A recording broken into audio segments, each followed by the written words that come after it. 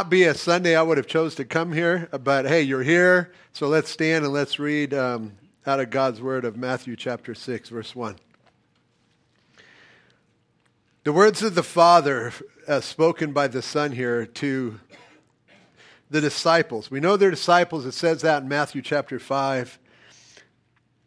And so to the followers of Jesus Christ, this is what he has to say. Take heed that you do not do your charitable deeds before men to be seen by them.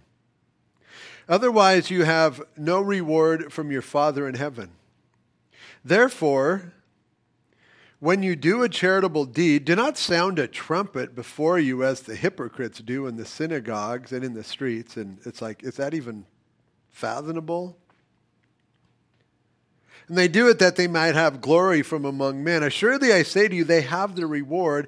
But when you do a charitable deed, do not let your left hand know what your right hand is doing, that your charitable deed may be in secret, and your Father who sees in secret will reward you openly. And Father, this morning, we just need you to bless.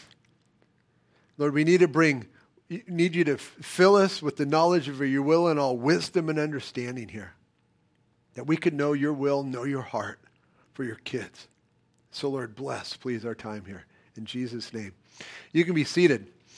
Last time we were in Matthew, we looked at 6 examples that Jesus used to tell his disciples that the scribes and the Pharisees, the leading religious leaders of the day, had it all wrong.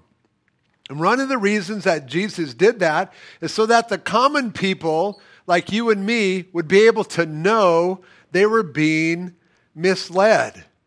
Because here's what we need to understand. Nobody had a Bible back then. All they had was the scribes, the Pharisees, and the Sadducee ones telling them what God had said. And all 3 of those groups had the system so corrupted by the time Jesus comes on the scene, he seeks to teach truth so the common people of the day would know what is honoring to his Father. Because after all, that's what this is all about now that you're a disciple. No longer living for you. No, it's living for your new master, and that new master is Jesus Christ. Now, before we get too far in this, if you're new or visiting with us, I'm sorry you're here today. Some of you may be going, what? No, listen. But obviously the Lord has you here for a reason. So that's my disclaimer number 1. We have never in the history of this church, except for one time about a month ago, for a pastor's family overseas taken an offering here. We just don't. It's just not who we are. We don't mention a box in the hallway. We don't pass a plate. We just don't do that. Not that there's anything wrong with those who do. There's not. We just don't. Disclaimer number 2 or 3 is the Lord has been speaking to my heart about sliding past passages in the Bible because we've taught all the way through it. We're on our second time through. And he's been speaking to me about sliding past those passages in regards to giving. And I am totally guilty as charged. I went back and looked at this passage the first time I taught this. I didn't even mention it. All I talked about was, hey, don't let anybody know what you're doing, blah, blah, blah. Nothing about giving. And yet the very passage centers around, if you look at verse 2 and 3, it says, when you give. It centers around giving. So I haven't been honest to the topic of giving like I am to the rest of the topics in the Bible. And so for that, I'm growing. Please forgive me. However, that's old. We're going to make up for some lost time today because the Lord has been speaking to me over and over out of 2 Timothy chapter 3. And I'd like for us to go there and take a look at it because I know that passage. I have that passage is memorized in my heart. But here's what the Lord's been speaking to me. 2 Timothy chapter 3. We'll come right back to Matthew. But know this. And we know it. But see, I know it intellectually. I've always known what's here. But God wants you and I to own this. And I own it now. But know this, in the last days, perilous times will come. They will affect the church, and those perilous times will be in the church, for men will be lovers of money, or lovers of themselves, lovers of money. And you can read the rest of this later. It goes all the way through the end of chapter 4. But here's what the Lord spoke to me. By glossing over these passages, Bruce, you have been allowing my people, and you've been helping my people become lovers of money. And man, when he spoke that to me, it was like a giant 4x4 got jammed in my heart. Man, I was busted. But not anymore.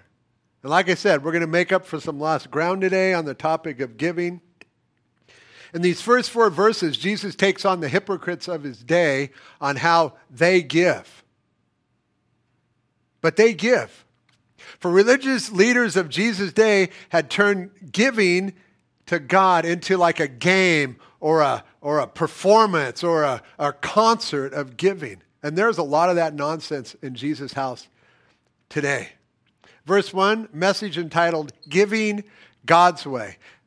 Take heed that you do not do your charitable deeds before men. This is so simple, first grade reading level, to be seen by them. Otherwise, you have no reward from your Father in heaven. Man, is there anything complicated in trying to understand what Jesus is speaking to us there?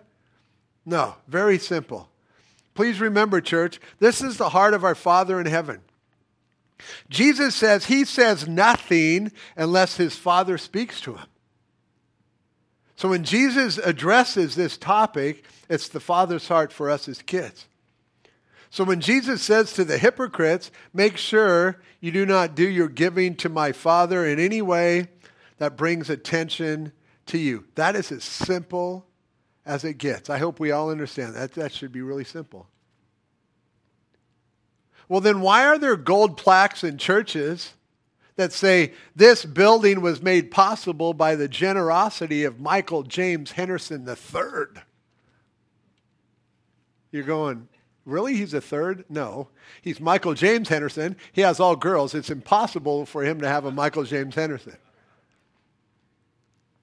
Others post what people give each year publicly. I was in a church and the people were giving pledges. They were called up front, and at that point they did something. I just kind of shut down. I thought, what are they doing here? What about in secret? What comes to your mind when you hear the words car alarm going off or house alarm going off? Don't they go off to draw attention to themselves? So how do you take the idea of gold and brass plaques at the zoos, parks, stadiums, colleges, hospitals, schools, and tie them now into verse 1? Well, you can't. But, that's the world. Here Jesus is speaking to his disciples in God's house. Okay, then, so how do you take that same worldly thinking and incorporate that into the church today? You can't. But they do. And yet this is so clear. Take heed that you do not do your charitable deeds before men to be seen by them. I think that includes a plaque on the wall.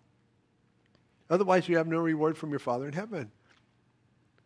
It's like, hey, I hope you like that plaque, Michael James Henderson III. I hope you like that ribbon cutting ceremony, because that's all that's going to be awaiting you in heaven, right there on that earth. And I hope we can see God's heart here. He wants heaven to be way more than just what you experience on this earth.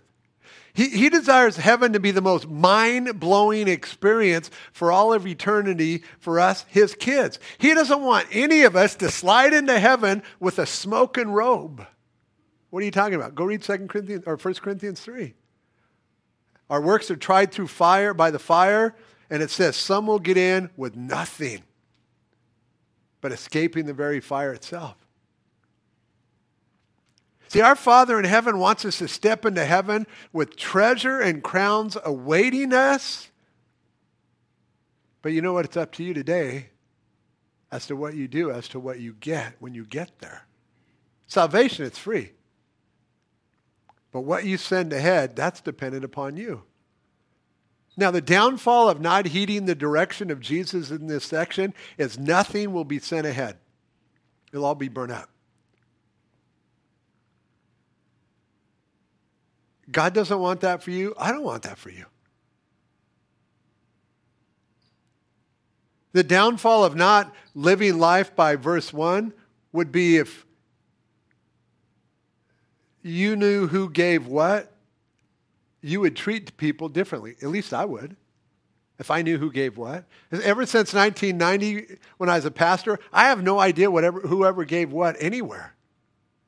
They'd try and, when I was in Santa Barbara, they'd try and get me to count. Hey, come in and help us count. I'm not counting no offerings. Oh, no, you can just be in the room. We got to have 3 people. I'm not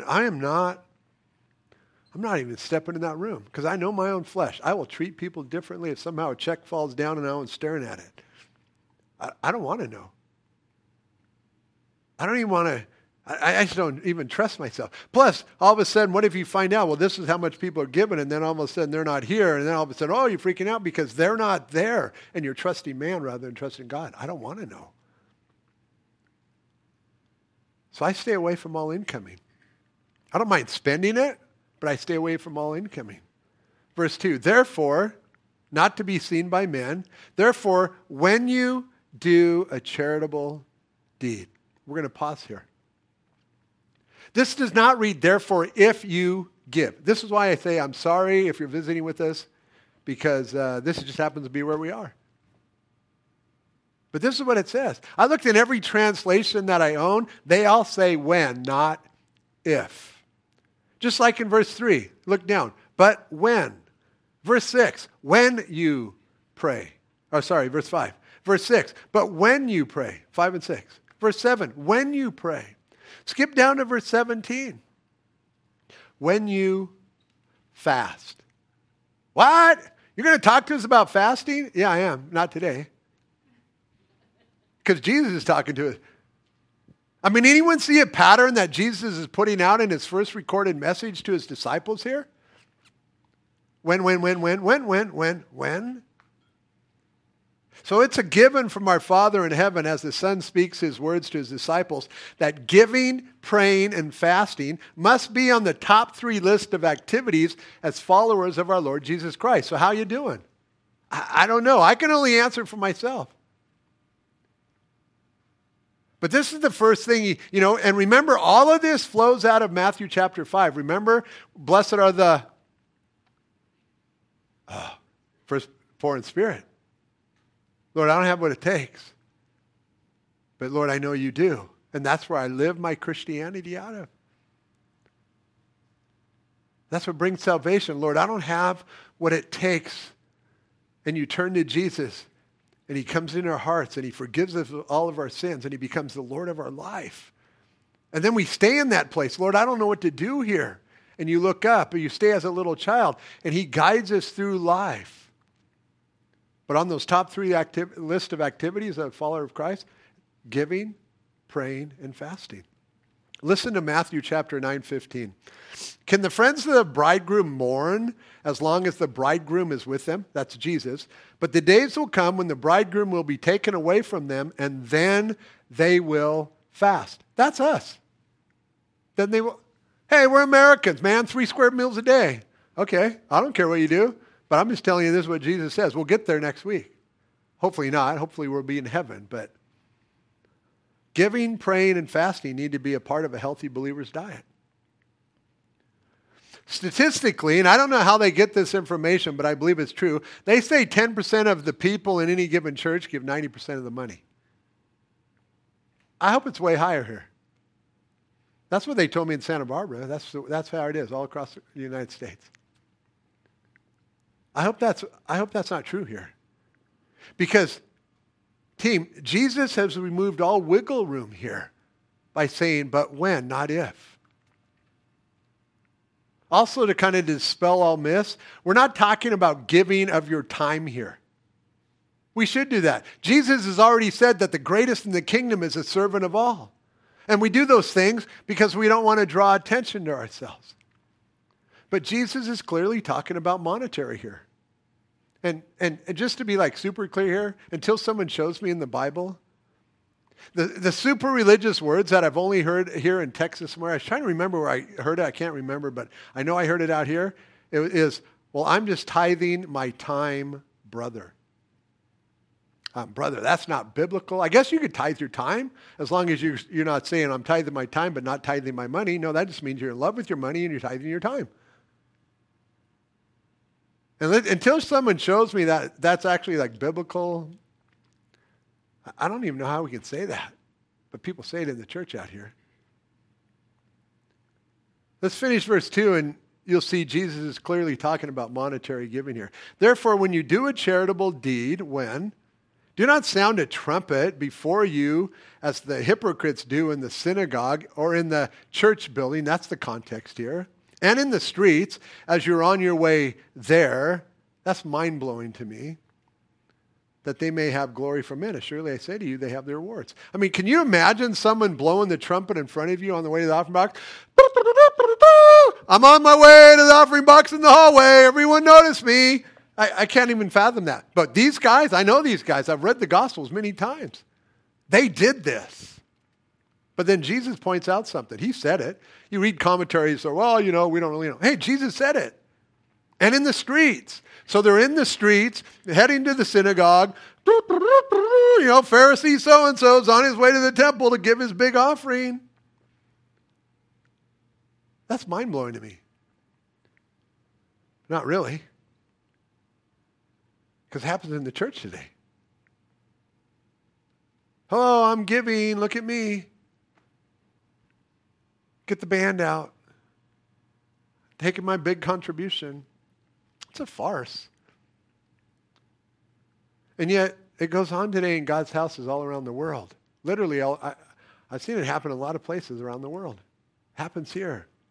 Verse 1 and 2 is warning. Verse 3 and 4 is how to be blessed.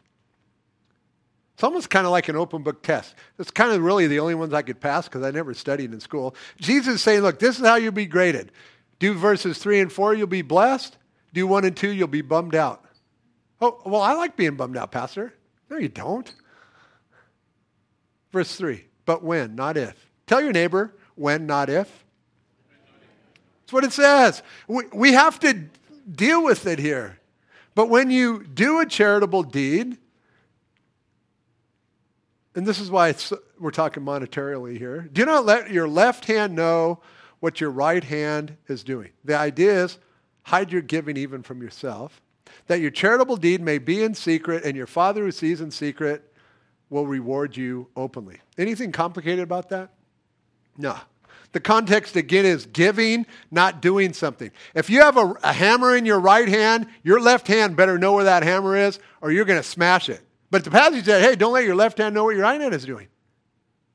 It's not works. It's giving. Because if I got a hammer in my hand and this hand doesn't know where this hand is, man, I'm going to smack it.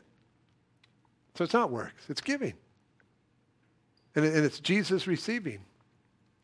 When tempted to show off in giving, hide it from yourself. I mean, why do you want to draw attention to yourself on this earth, which is but a vapor, when you can give in secret, not make a big deal about it, and have a fortune in heaven? And honestly, I never think about it. I don't think about, well, I'm doing this thing, I'm going to get treasure in heaven, I'm giving this, and I'm going to get treasure. It's just for me, it's just a part of me. I hope it's just a part of you. It's just a part of our lives. Jesus says it's more blessed to give than receive. We've received so much, we should be the most blessed people. We had this lady in Santa Barbara week after week. She would always write her offering check as the offering was being taken. They passed a bag there. And I don't know if it was on purpose or on accident, but she was the slowest check writer on the planet. She sat middle row, 3 rows from the back, right on the aisle, and the offering would be being taken, and an usher would stand right there because she's got the bag. It's like, don't ever leave a bag. So he's standing there. She's writing her check. Everybody knows what's going on. The offering's done. He's still standing there. And I don't know if she did it on purpose. That's not my thing to judge. But it was obvious she was doing something. So then they put boxes in the back, I'm sure to alleviate the problem. It's like, okay, ma'am, hand me the bag. You can put it in the box now. See, we got a box right there. Hand me the bag. And that kind of solved the problem. But I don't know if she is doing it to be seen by men. What a bummer, man. 6 times in this chapter, Jesus uses the word secret. 3 times, Jesus says, and your Father who sees in secret will reward you openly. Now, that should excite you 3 times over here. Watch yourselves when you give. Guard your hearts that you don't give to be seen by men. And then watch what God does. Now, before we move on to the next topic of prayer, I want us to look at what the Bible has to say about giving monetarily. And this is my own sin because I skipped all these passages. We already know in the last days, people will be in love with their money. We also just saw that as disciples of Jesus Christ, we saw the Father's heart for his kids, that when you give, verse 3, and when you give, verse 2, and when you give, verse 3. So what else does the Bible have to say about giving? More than we have time for. I'm sure we could do a 4-part study on giving. We're not going to do that, trust me. This is it. But the Bible actually has quite a bit to say about it. First stop, Genesis chapter 4. First book in the Bible. Easiest one to find today. The first place we see giving and God receiving is in Genesis 4. God is given, man sins, God creates garments of skin, kills innocent animal, clothes Adam and Eve, God is giving.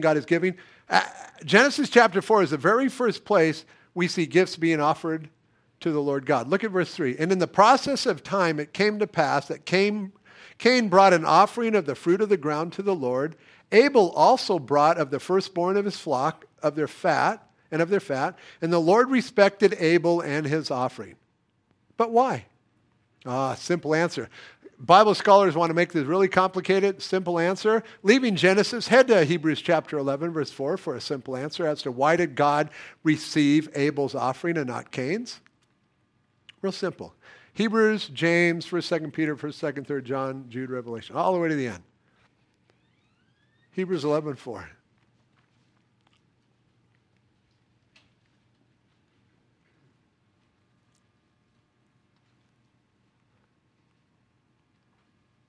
Got it? By faith, Abel offered to God a more excellent sacrifice than Cain, through which he obtained witness that he was righteous, God testifying of his gifts, and through it, he being dead still speaks. Okay, we're still talking about it.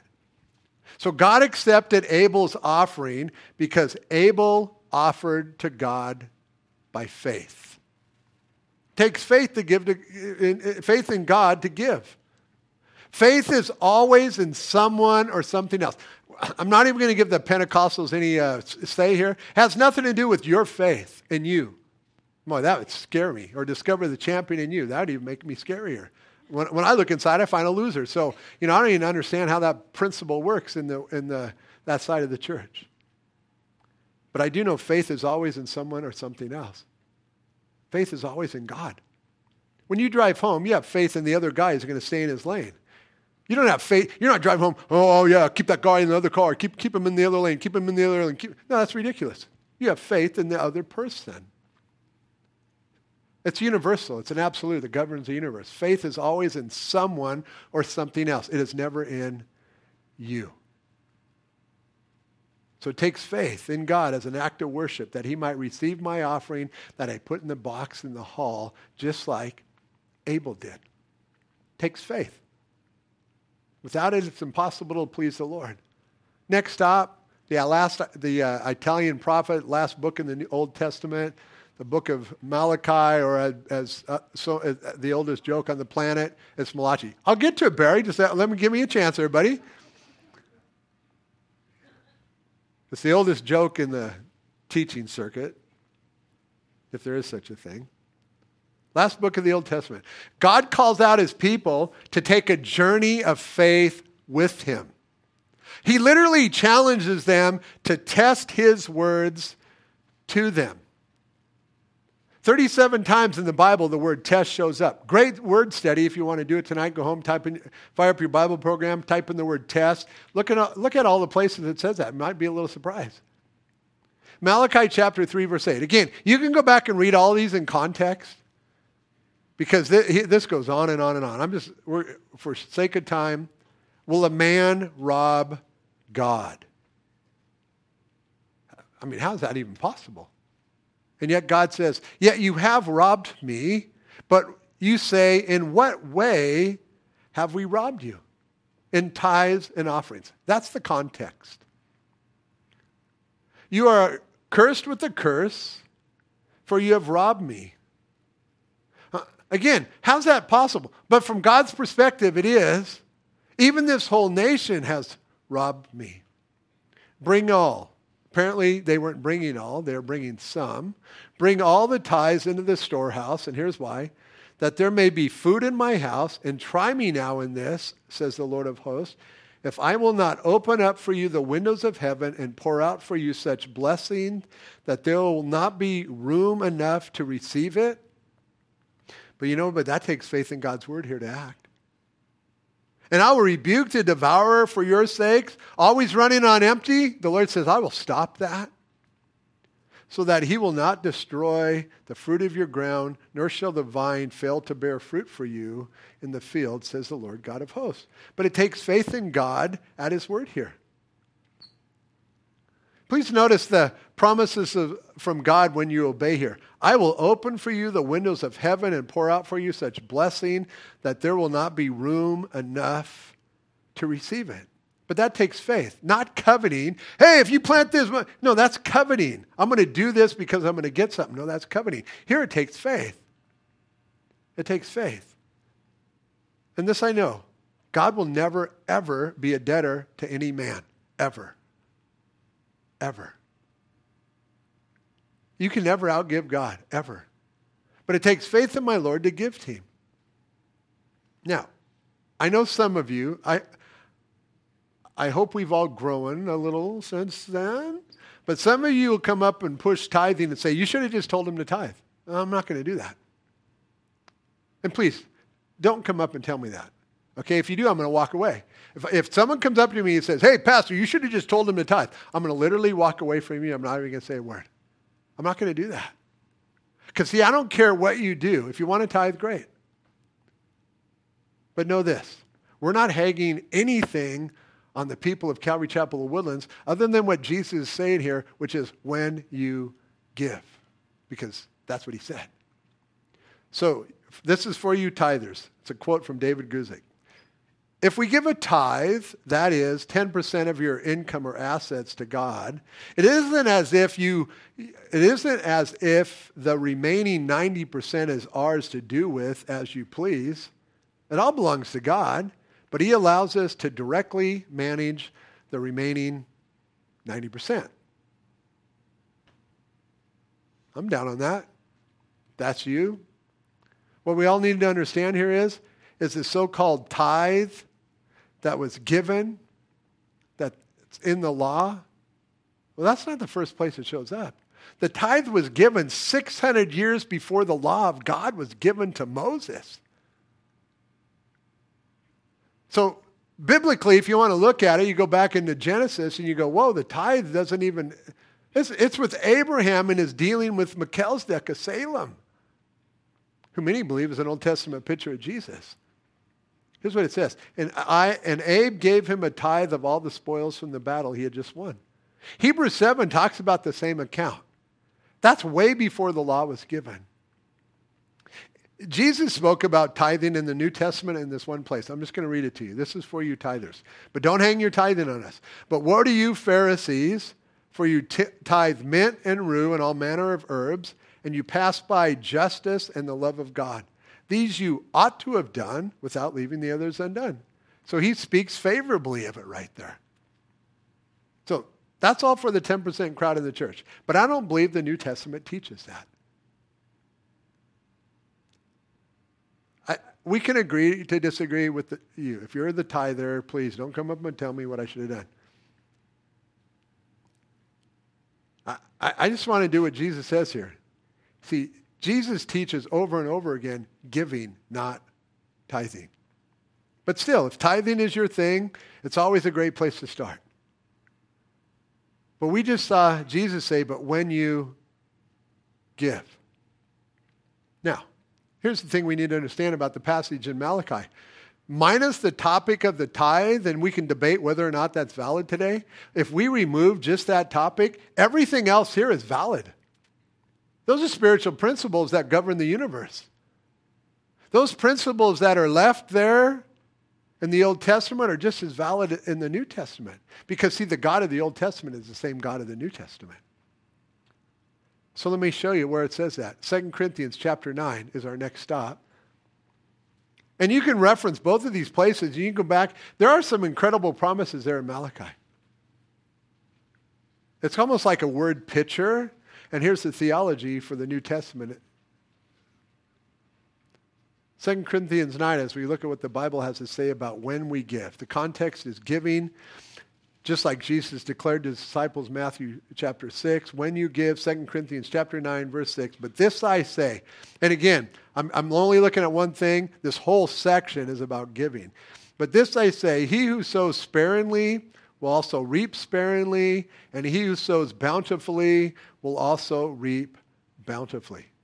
I mean, is that not what we just saw in Malachi? It is. Here, I'll remind you, you're cursed with a curse for you robbed me. Why? Because they sowed sparingly.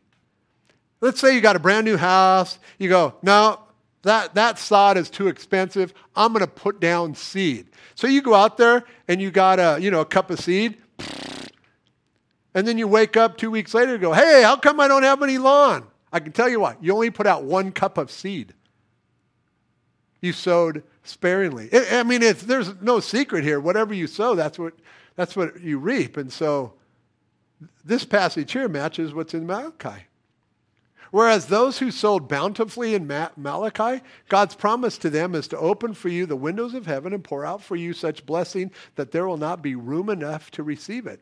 That is definitely reaping bountifully. But you know what? The devil doesn't want you to know that. See, the devil's lie is be a lover of your money. After all, you worked hard for it. It's all yours.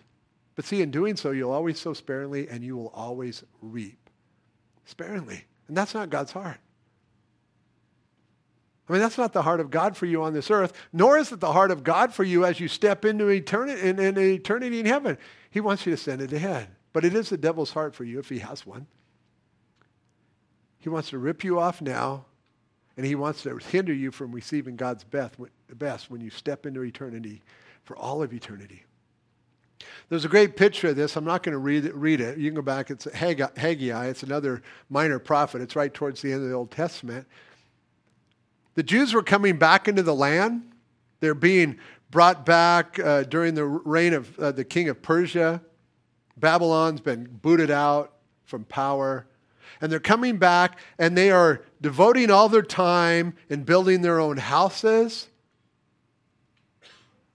rather than God's house. And God calls them on it and busts them on it. And here's what he says. Consider your ways. You've sown much, meaning, they're farmers, but you bring in little. You eat, but you don't have enough. You drink, but you're not filled with drink. You clothe yourselves, but no one is warm. And he who earns wages, listen, to put into a bag with holes. Thus says the Lord of hosts, consider your ways. Well, how did that happen? Simply, they were in love with themselves and their money, and they couldn't get ahead financially because they were focusing on themselves and the building of their own house. And so the Lord interrupts their lives and intervenes here, and he held back the blessings of God from them until they lined up their ways with God's ways. In other words, they were sowing sparingly, and they were reaping sparingly, rather than sowing bountifully and reaping bountifully. It's a great picture. Look at 2 Corinthians chapter 9, verse 7. So let each one give as he purposes in his heart. I don't know about you, but that sure sounds like no one's excluded here.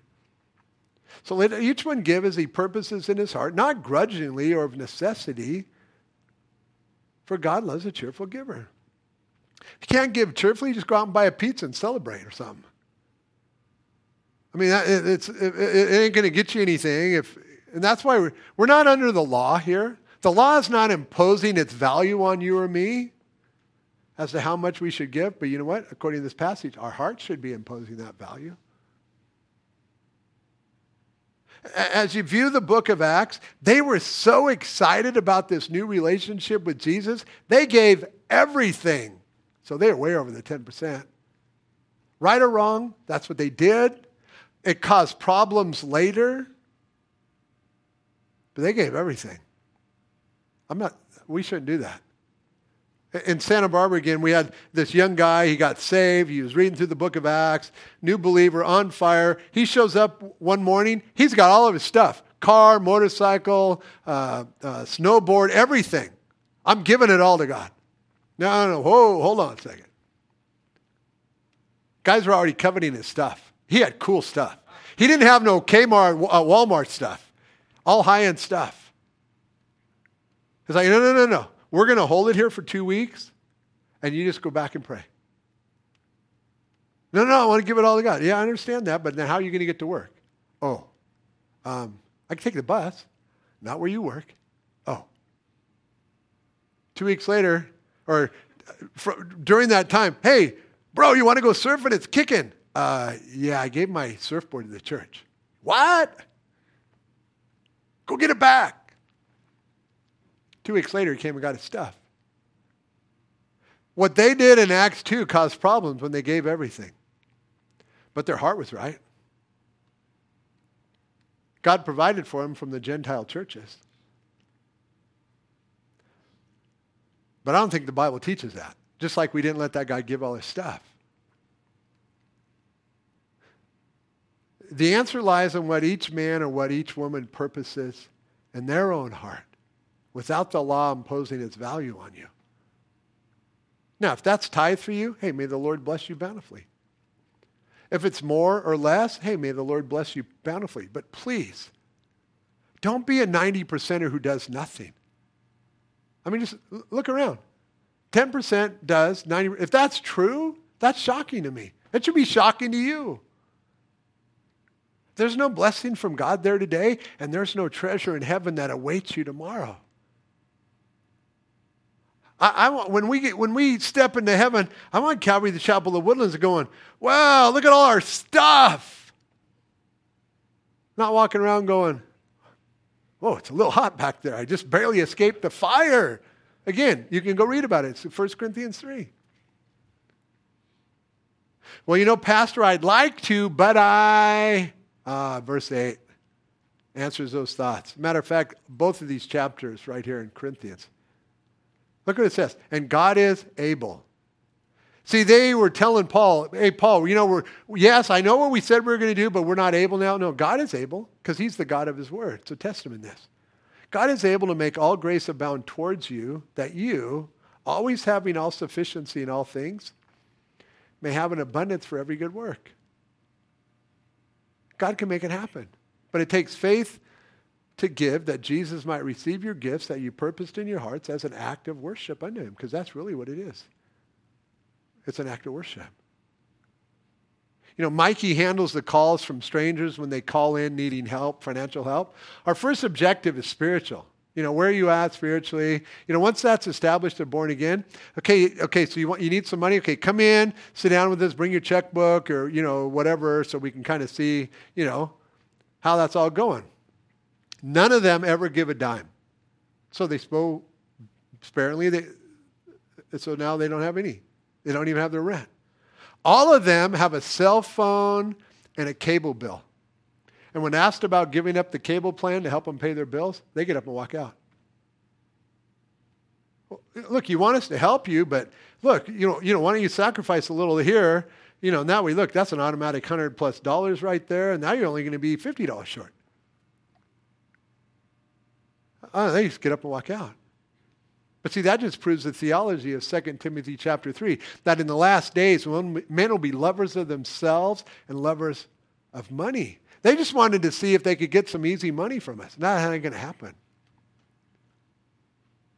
But it also proves what we've covered. They sowed sparingly and they reaped it. You know, this section here in 2 Corinthians 9, very small section. But listen, you want to see the heart of giving in the New Testament? Read all of chapter 8, 9, and try and figure out what all their excuses were. Because the epistles, Corinthians, Galatians, all of those books, those are written because Paul hears of things going on, and he writes a letter back to the church. And Paul addresses all the excuses here in chapters 8 and 9. One last place to look, please. 1 Corinthians chapter 16. Last one. Out of many.